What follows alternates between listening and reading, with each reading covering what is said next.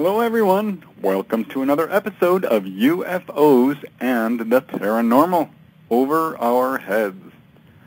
I'm your host, Preston Dennett, and each week we bring you exciting new guests to talk about various aspects of UFOs and the paranormal. And tonight, boy, do we have an exciting show. Last week we did have a repeat show, but the week before that, we had a very interesting guest, Dr. Charles V. Tremont.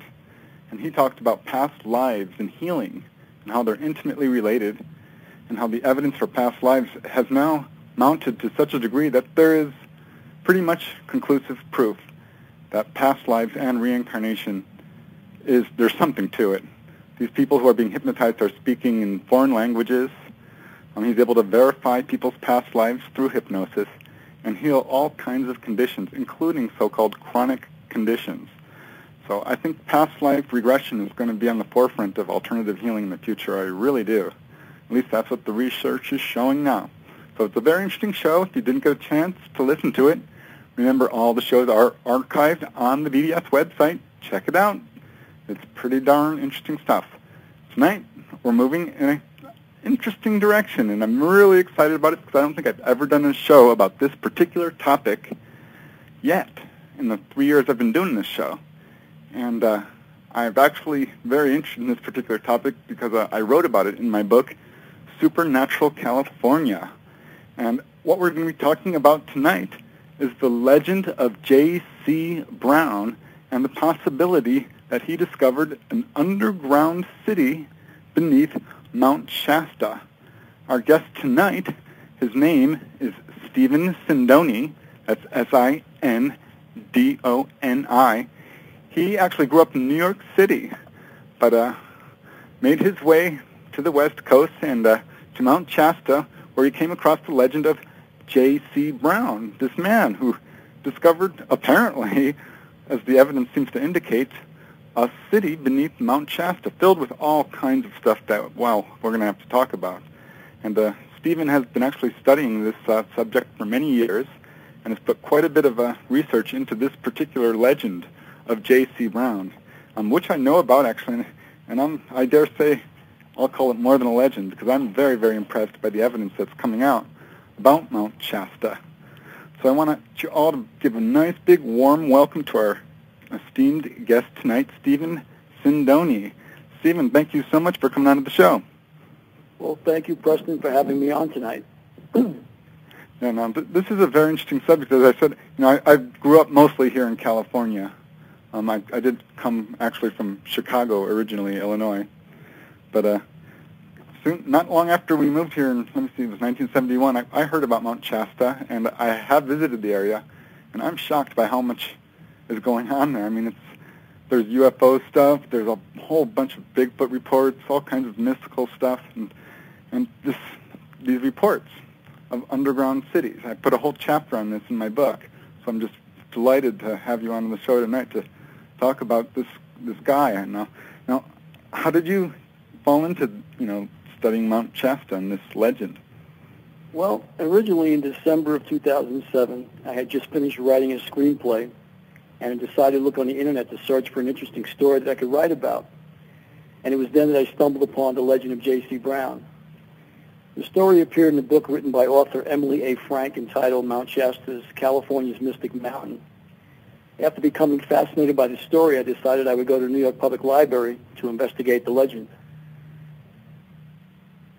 The legend of J.C. Brown is a baffling story, Preston. It's about a man who appears in the editor's office of the Stockton Record newspaper in 1934 and claims he's discovered an ancient city, a Lemurian treasure, while prospecting in the Mount Shasta area 30 years earlier while working for the Lord Cowdray Mining Company of England as a geologist. Right. Now, the editor of the Stockton Record, the newspaper, brings in the curator of the Hagen Museum, Harry Noyes Pratt, and they question Brown closely, going over all the details of this bizarre story. Convinced, after hearing his story, that he's telling the truth, they decide that they want to get a expedition together to go up to Mount Shasta to search for the treasures. J.C. Brown claimed that he had spent over 30 years searching for ancient records pertaining to Lemurians, and his mental picture of the hieroglyphics in the tunnel village had convinced him he had found a lost link in the story of civilization. He then told them he believed that the golden antiquities he had found were those of the Lemurians and their descendants. Brown even promised to provide a yacht to transport the group as far north as they could by water. Wow. So at that point, 80 eager Stockton residents, including a newspaper editor, the museum curator, a retired printer, several scientists, and other solid citizens formed a group, and they planned for 6 weeks to investigate the tunnel with J.C. Brown. The meetings were held at the home of a group organizer by the name of John C. Root, and he was a retired printer. The man who called himself J.C. Brown claimed that in 1904, while employed with the Lord Cowdray Mining Company of London, England, he was hired to prospect for precious metals in the gold-bearing region, and while he was there, he ran into a section of rock in the face of a cliff which didn't seem to match the surrounding formation. While examining the curious stone, he noticed it blocked the entrance to what appeared to be a cave.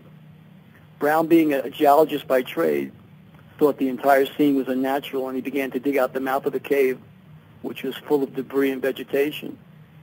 When he began to see that it was not a small cave at all, and after much digging, he found himself in a tunnel which curved downward in the mountain. He was then equipped with lanterns and miners' paraphernalia and went out to explore it.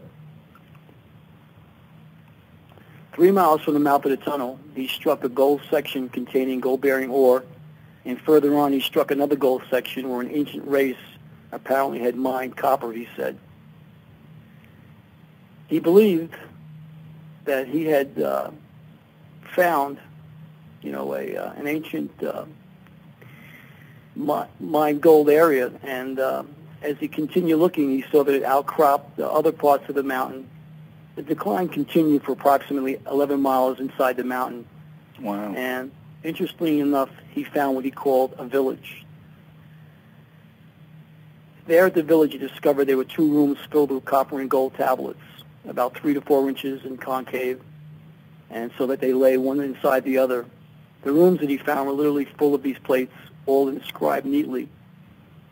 And that's not all he found, Preston.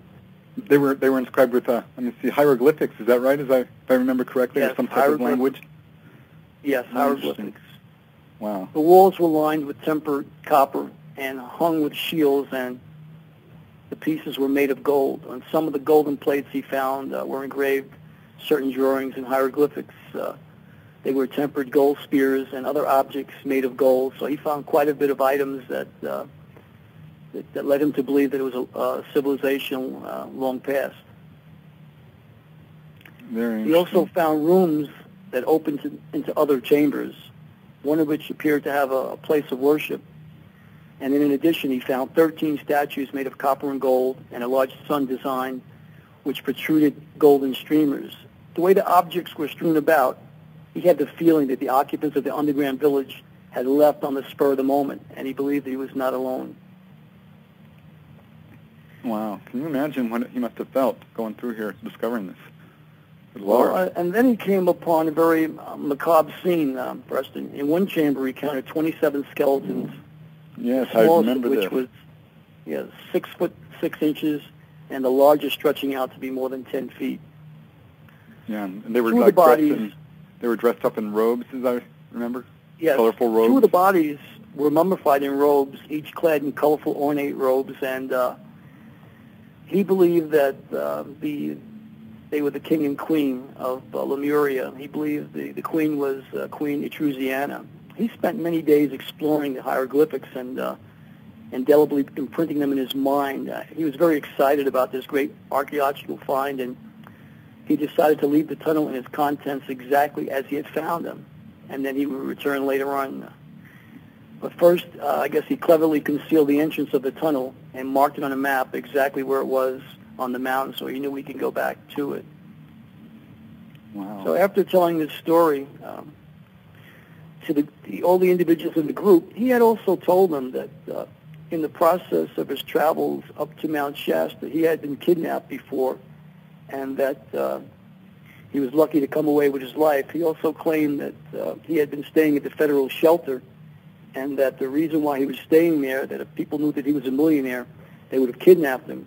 So he claimed to be a very wealthy man at that time. He claimed to be worth $40 million in 1934 when he appeared at the Stockton Record. Wow. So after 6 weeks, Preston, of meetings morning and night, the group would leave on June 19th at 1 p.m. to go up to Mount Shasta. 80 Stockton citizens waited at the designated time for their leader to appear. The Stockton police were called in, but no trace of the man was found because J.C. Brown had completely vanished. The 80 people waited in vain for him that June day, and they believed the authenticity of his story, and they believed in the existence of the vast tunnel of Mount Shasta filled with the golden artifacts. So after reading this story, Preston, I was, as I mentioned earlier, quite fascinated, and I decided to take the clues that I had learned of the legend and follow them up in the New York Public Library. Okay. Some of the clues were, was there a Lord Cowdray mining company? And lo and behold, I found that there was an actual Lord Cowdray mining company. Okay. The next thing that I wanted to find out was there a Lord Cowdray? And I did a Google search, believe it or not. Yes, there was a Lord Cowdray. Very so now I'm looking further, and I said, okay, well, who was Lord Cowdray? Well, I found out that Lord Cowdray was born Sir Wheatman Pearson, and he was knighted later on and became the first Viscount Cowdray, which made him Lord Cowdray, but he was born Lord Sir Wheatman Pearson. So I realized that that's why probably the legend remained a legend, because here we are talking about someone who was knighted and who wasn't born Lord Cowdray. His name was Sir Wheatman Pearson. So after discovering this, I realized that the individual that I found, Lord Cowdray, was a Brit from England, and he wasn't an American.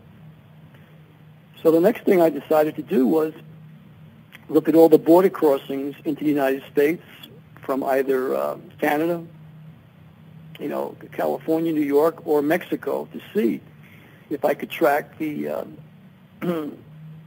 Lord Cowdray coming into America. Well, lo and behold, I was able to track him coming in 1904, just as the legend stated in J.C. Brown's legend.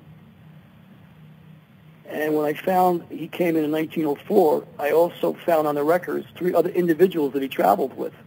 Huh. Wow. So the story is just getting more and more evidence as you go on. Instead of disproving it, you're showing that it appears to be true. Well, yeah, because when I first looked at the story, Preston, I thought I was writing about a man who was a charlatan, as a crook, and who had stolen money from the 80 people that he had left waiting there, to go up to Mount Shasta. Because when the police went to investigate the evidence, they wanted to know how much money did the man J.C. Brown steal from everybody here that's waiting, and everyone said nothing. He claimed to be a millionaire, and he claimed that we would be going up to Mount Shasta at his expense, and everyone believed that the old man was telling the truth. Wow, it's an incredible story. And do we have any idea what happened to him at all? Well, I'll share that with you now. So when I realized that Lord Cowdray did enter from Mexico in 1904, I found the other individuals he came in with.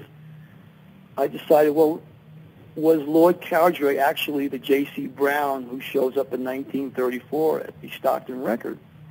So I was able to go to a different library in New York, and I was able to get the memoirs of Sir Wheatman Pearson, or Lord Cowdray. He happened to be a geologist, so I was able to get a journal of the Institute of Civil Engineers, and in that book, I was able to find records of Sir Wheatman Pearson, or Lord Cowdray. And I learned at that time that Lord Cowdray died in 1927, and he could not be the man who showed up in 1934 at the Stockton Record claiming to be J.C. Brown. Clearly. Right. So at that point, I put my thinking cap on. I says, well, could it possibly have been one of Lord Cowdray's lieutenants? Because in the legend, I reread the legend again, the man J.C. Brown claims that he worked his whole life for the Lord Cowdray Mining Company, and that he waited until he retired because he didn't want Lord Cowdray himself to lay claim to this treasure. So at that point, I figured I was looking for a lieutenant. And there was the clue that I needed. In the memoirs of Lord Cowdray, Sir Wheatman Pearson, I was able to find 3 other men that were his lieutenants. And I then searched their lives. And lo and behold, when I went back to the other library in New York to check the border crossings, I then found a second border crossing in 1907 of one of the lieutenants by the name of J.B. Body, who brought with him 3 other geologists that all worked for the Lord Cowdray Mining Company, who were working at that time out of Mexico, and they came into the United States together. Once I realized that J.B. Body was, in fact, J.C. Brown, I then tracked the rest of his border crossings in through Mexico and found him coming in 12 additional times between the years 1904 and 1918 through the Laredo, Texas border. Wow. What was quite interesting, Preston, was that after 1907, J.B. Body came back in again through Mexico, but on his third trip into the United States, when he was asked on the paperwork, had he ever entered the United States, he said no. Which I found very interesting, because here it is. I realized, why is he lying about being in the United States? He's already been in the country 2 times previously, one with his boss, Sir Wheatman Pearson, Lord Cowdray, and then 3 years later in 1907 with 3 other engineers from the Lord Cowdray Mining Company. So here I realized, wait a minute, something here is not right. Right, clearly. So as I went through the border crossing records, I looked at the names of the men, and the men he brought in with him was C.M. Yeomans, a civil engineer, John McLaughlin, another civil engineer, Fred Kleisner, a third civil engineer, and he even brought in his valet, John Gilmartin, with him, which proved to me that he was, a very wealthy man to bring in his valet with him in 1907 into the United States to the Laredo, Texas border.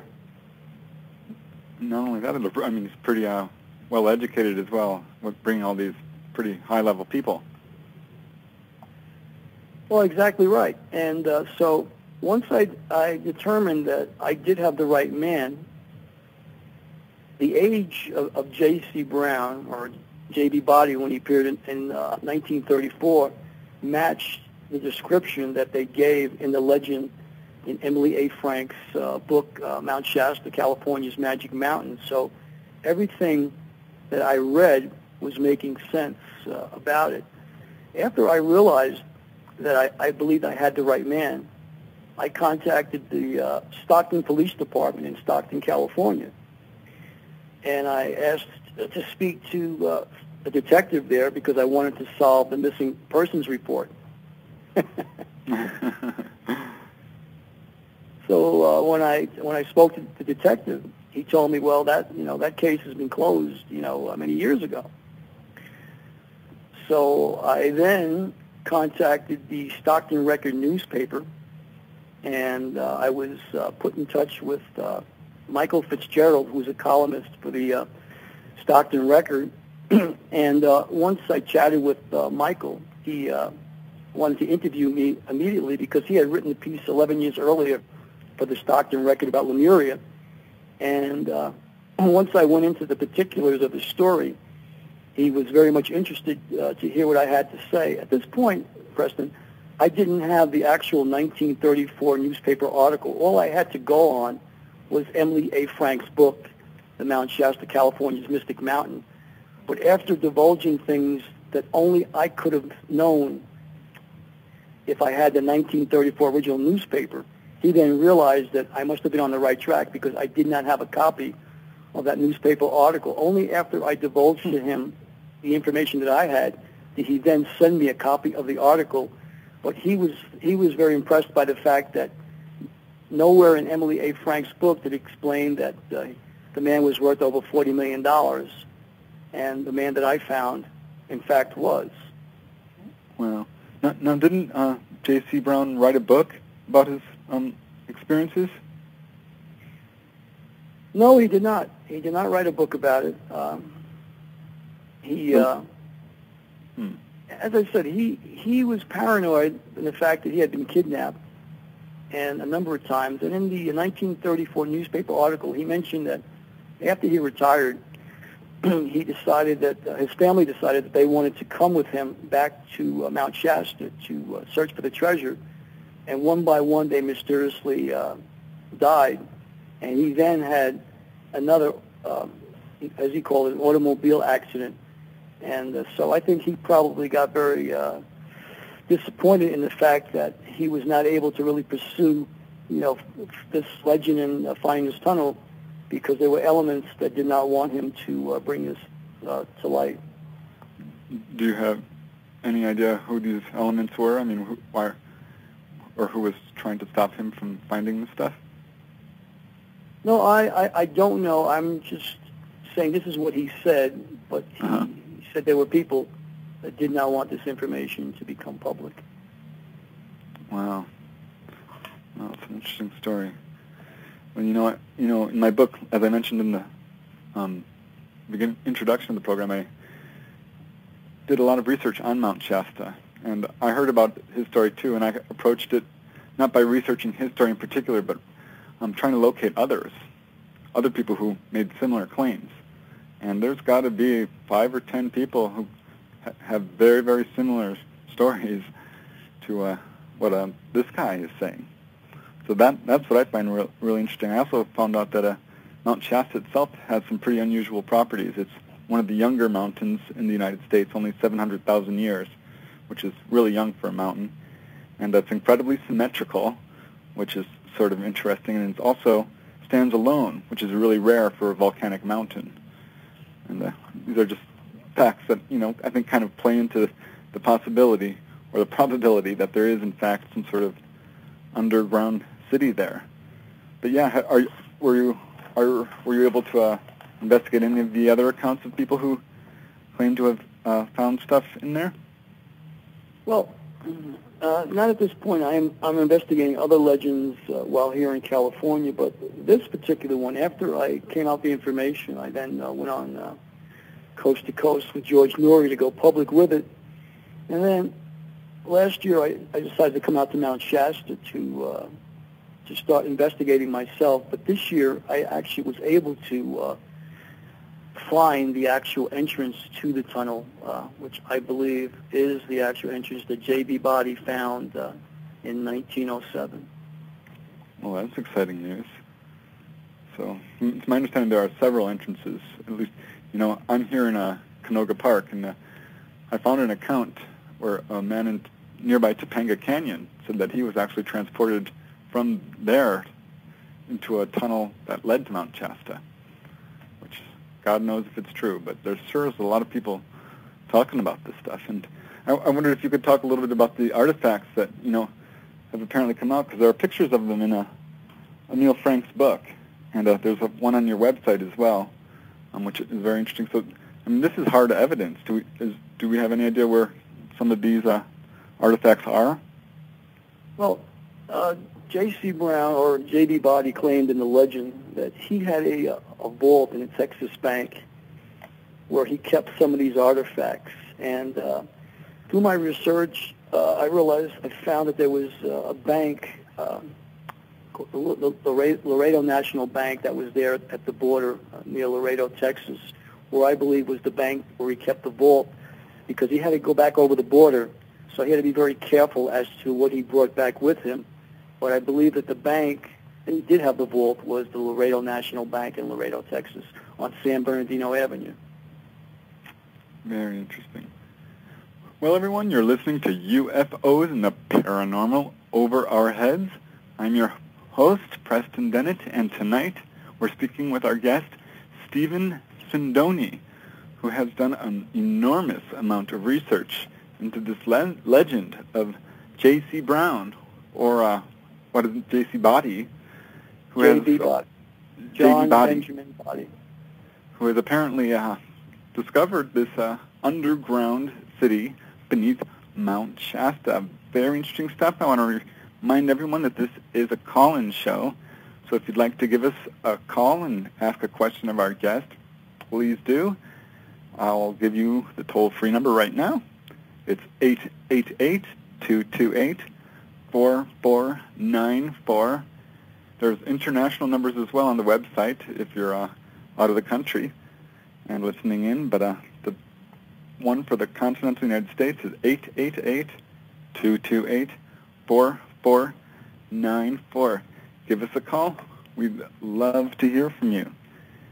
Okay, now, so you think you may have found this actual entrance on the mountain itself? You've explored the mountain, and I would presume quite extensively. Well, based on what I learned about the legend, I found something very interesting. When I was asking myself the question, why would a man who was working in Mexico as a civil engineer building the railroads there and working for Lord Cowdray Company come up to Mount Shasta if he was not American? What purpose would bring him up there? And lo and behold, I found out there was it was called the Shasta Springs Resort, which claimed it was the greatest water on earth, and it was where the elite would go to stay at this resort, to drink the water on the property. And my research led me to believe that Lord Cowdray in 1904 and J.B. Body and two other gentlemen came up by train through the Laredo-Texas border up to stay at the Shasta Springs Resort, got off the train in Dunsmuir, went up to the resort, stayed at the resort, and while at the resort, they saw this unusual rock formation. Lord Cowdray asked J.B. Body to come back with three other engineers, which he did in 1907, and in 1907 is when he found the tunnel in this unusual rock formation. And I determined that near the Shasta Springs Resort is where I should look in a 15-mile radius. And 3 weeks ago, I started my search for that, which is interesting enough. In December of last year, I got an email from someone.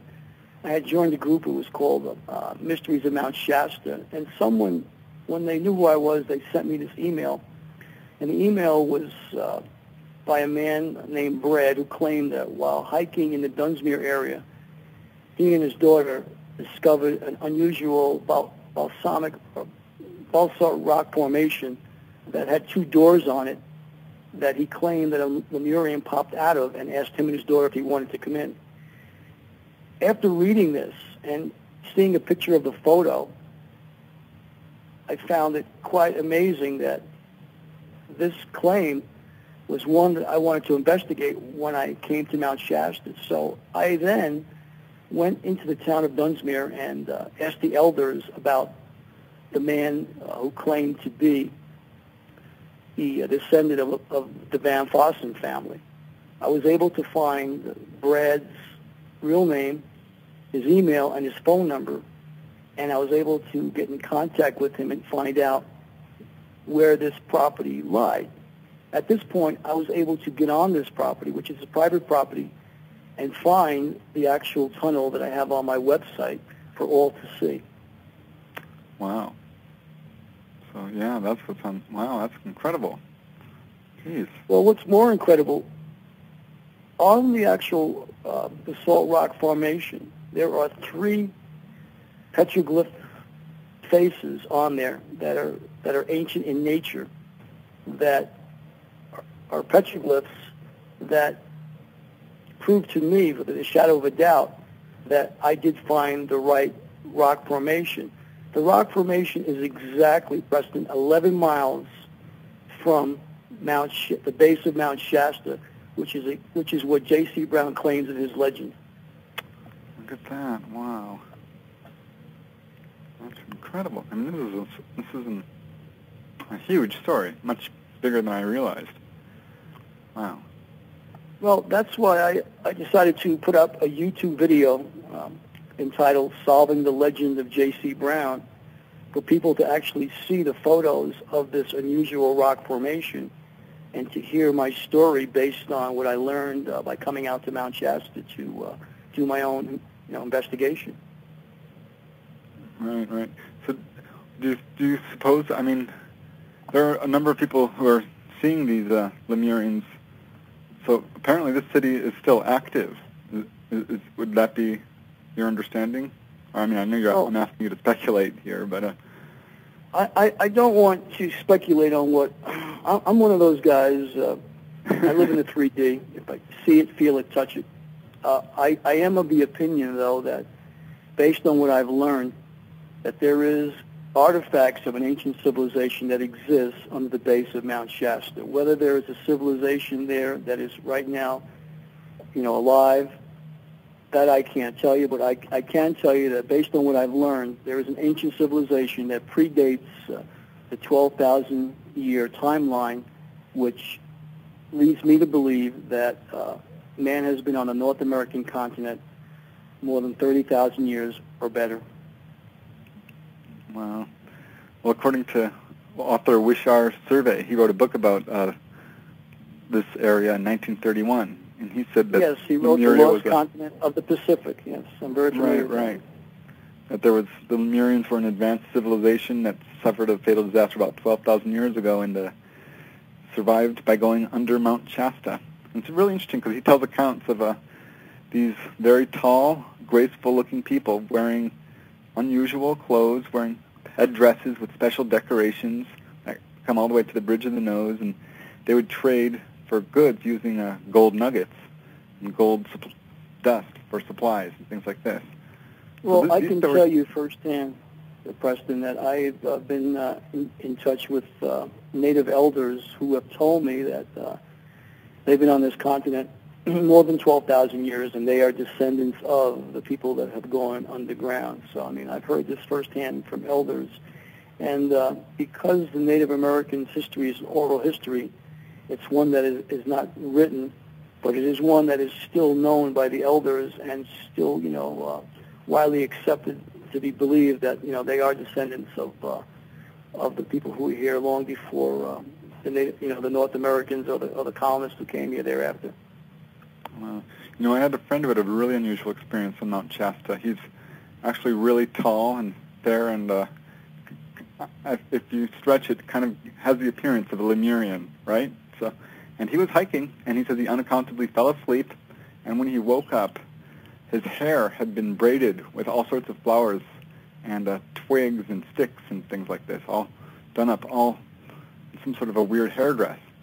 He had no idea what it could mean, but I just think it's fascinating because it matches up with the accounts of what Lemurians look like. Just a weird story. I thought I'd throw that out there, but it's firsthand, so there's a lot of stories coming out of there, which is just fascinating. Well, as I said, the legend of J.C. Brown is one that I'm a firm believer in now that I've come 3,000 miles to take what I've learned on paper and to actually find what I believe is the unusual rock formation. And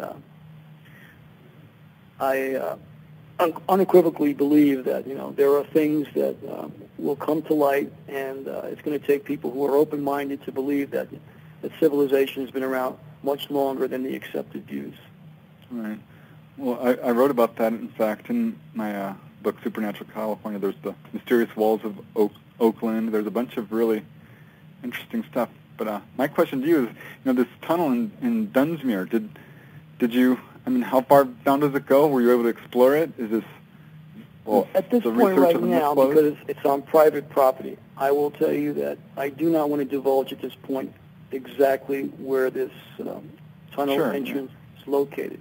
Sure. I will tell you, though, I would have to get permission from the people that own the property in order for any further exploration to take place.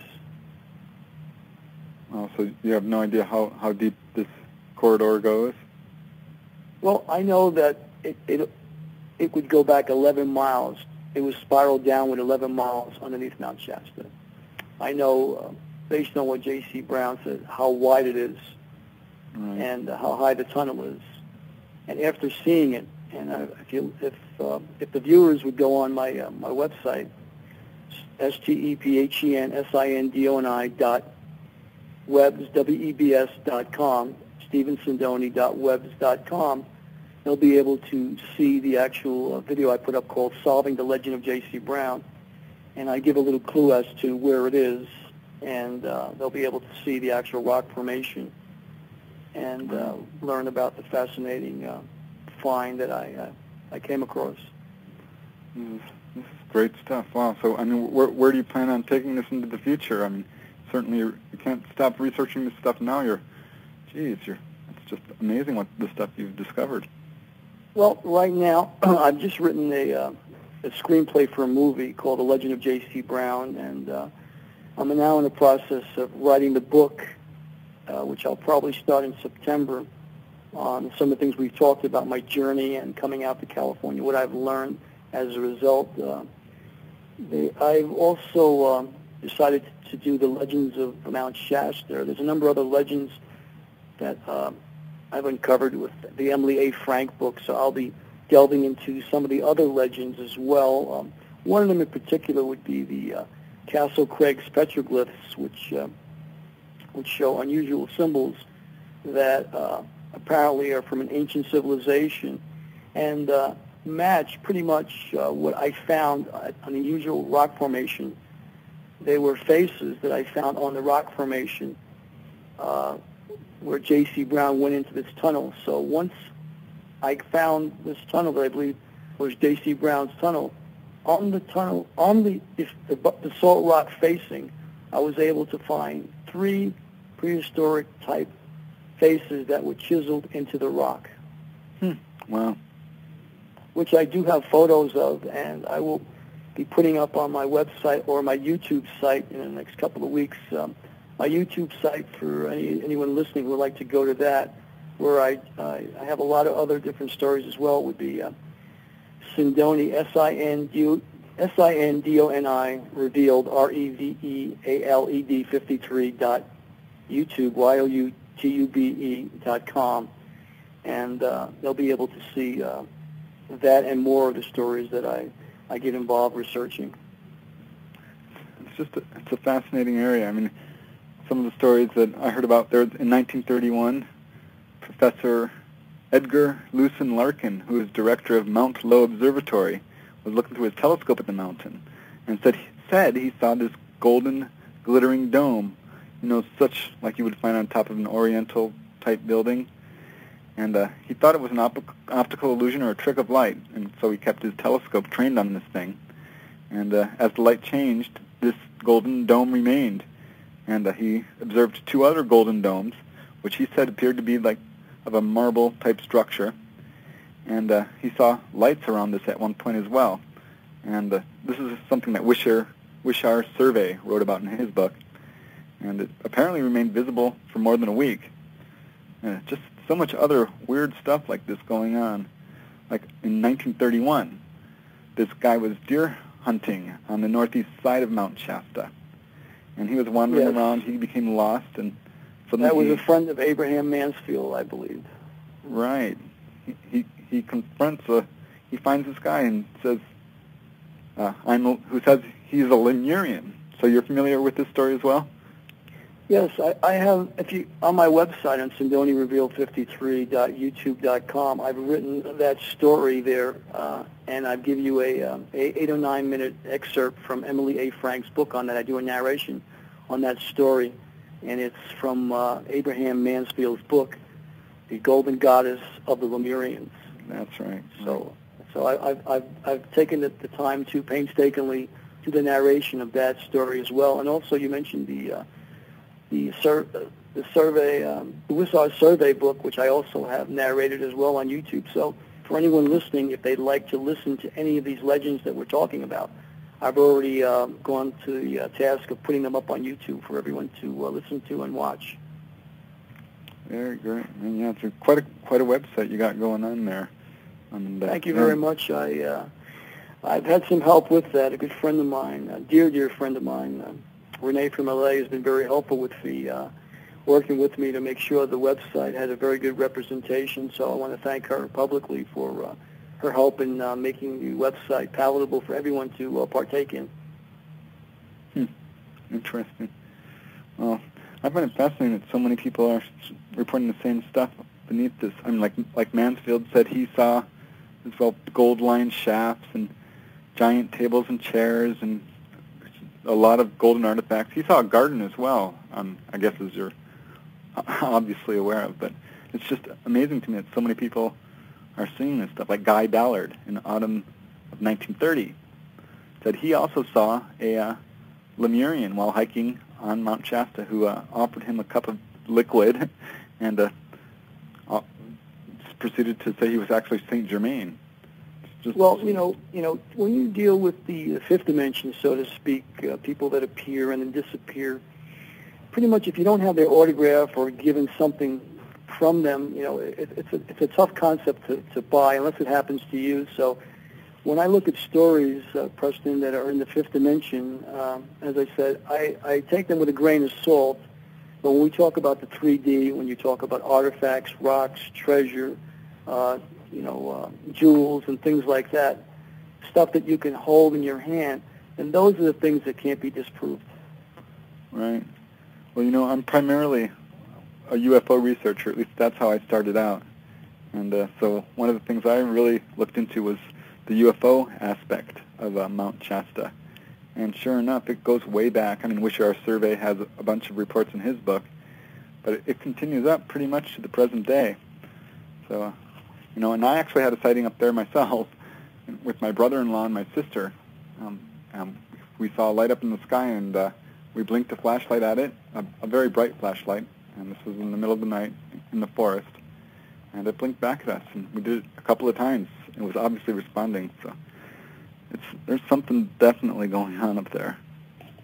Well, there's a lot of things that can't be explained, unfortunately, but the ones that can be explained here in the 3D are the ones that I've been working on. I mean, as I said, I'm a guy who lives in the 3D, and but it's very difficult when you see something like yourself, and to be able to make sense of it, because if it's something you've never seen before, and you're in a group of others or many others in some cases, then the explanation, defies logic. Right. Well, it's a fascinating place. And I guess does it draw a lot of people who are interested in spirituality? I mean, that's considered one of the sacred spots of the world, right?